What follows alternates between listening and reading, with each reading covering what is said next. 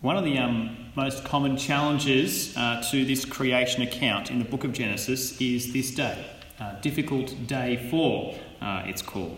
It's seen as difficult because it is apparently the day that God created the sun, the moon, and the stars.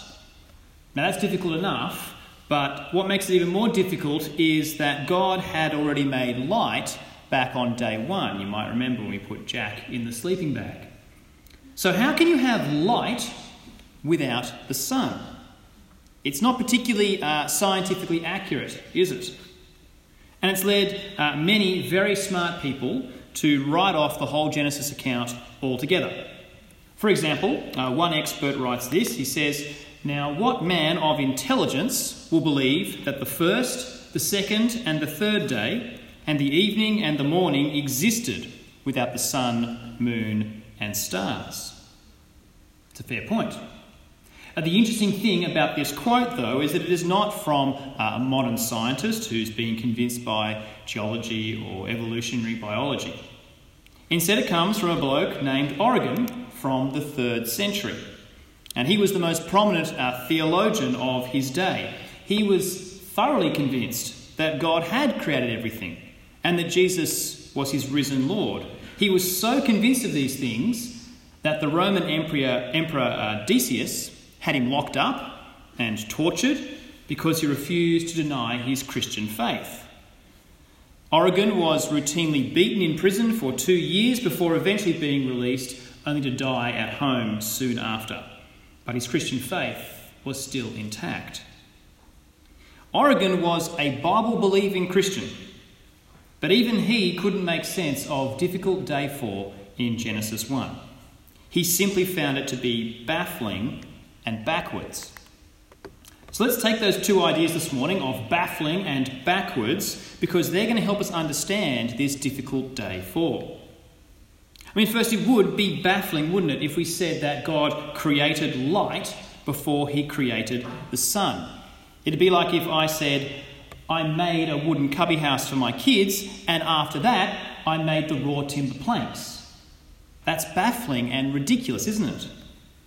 But it is not so baffling, though, if I said, I made a wooden cubby house for my kids, and after that, my kids made the cubby house into their own cafe.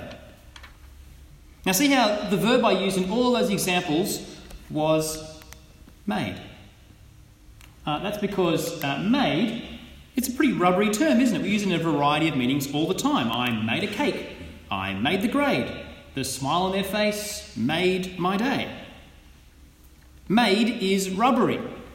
Especially in the original Hebrew, made, or asar, as it is in Hebrew, it can mean to create or to work on something, or probably more useful for us with difficult day 4, asar can mean to appoint something. So this means that the most logical reading of Genesis 1 is that God created the sun as the source of light on day 1, and then on day 4, he asared the sun to govern the day and the moon to govern the night, and he appoints all the celestial lights like stars, etc., to be our signs for seasons and festivals. That's not so baffling. But it still does seem a little backward, doesn't it? Why didn't God just do all of this on day 1 and not set aside a whole other day to establish the sun and the moon and the stars with their job descriptions? Well, this is where the idea of God's good ordering of creation returns. Remember, we've been talking about how Genesis 1 makes it very clear that God is not chaotic. God is not random. He is purposeful and ordered. And this helps us understand that day 4 is neither baffling nor is it backward. Have a look at this diagram up on the screen here where I've taken the first 6 days of creation. On the left-hand side, there is an order when you line the days up like this. Days 1, 2 and 3 have been about separating and setting the boundaries of the tofu earth that we've been talking about. Light from dark separated on day 1. Water from water on day 2. Sea from land on day 3. And then on the right-hand side, in days 4 to 6, God appoints certain things to each of those spaces. He puts the sun in the light, the moon and the stars in the darkness, birds in the air, fish in the sea, and humans and animals on the land. That's not backward at all. In fact, it's a perfectly understandable order. God makes his creation and then he fills it in order. Like me making the cubby house and then the kids making it into their own space as they fill it with their toys to order their cafe. It's neither baffling nor backward to say that we use the ordered place of the sun, the moon and the stars. The sun's place in the sky reminds us of the time of day, doesn't it? The stars have served us for millennia in navigation. The moon's waxing and waning lets us know the rising and lowering of our tides, and it even lets us know when certain holidays like Easter are coming up. That's why God says these lights are to serve us as signs. They serve us for our good in God's good creation. And they function like clockwork, don't they? We can and we do trace the movements of the sun, the moon and the stars. They're remarkably consistent, and that's comforting. So it's not actually their ordering that baffles us. What can baffle us is when the sun and the moon seem disordered. Darkness in the middle of the day, for example, is baffling and backwards. It is most discombobulating. There's a new word for your day, discombobulating.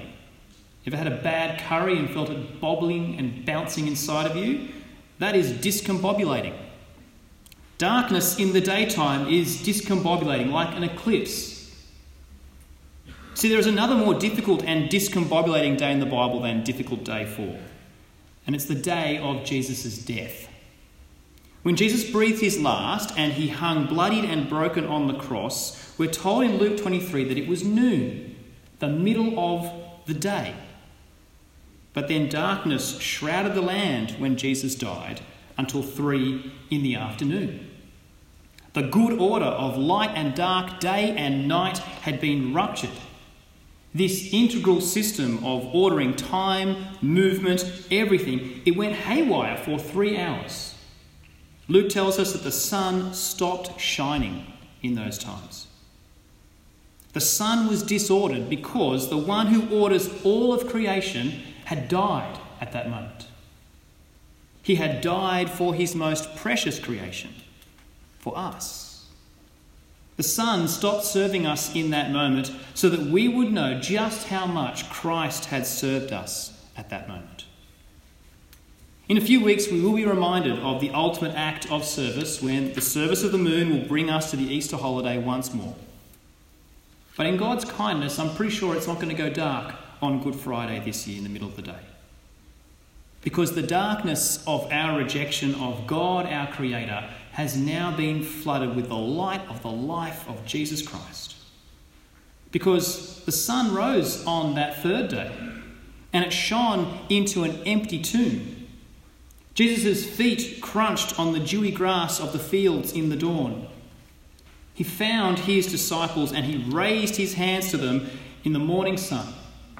And the morning sun's rays streamed through those bloodied holes in his hands. A new day had dawned, not just by the service of the sun in the sky, but by the service of the Son of God, the one who had conquered the baffling backwardness of our sin and death. And the reordering of creation had begun on that day.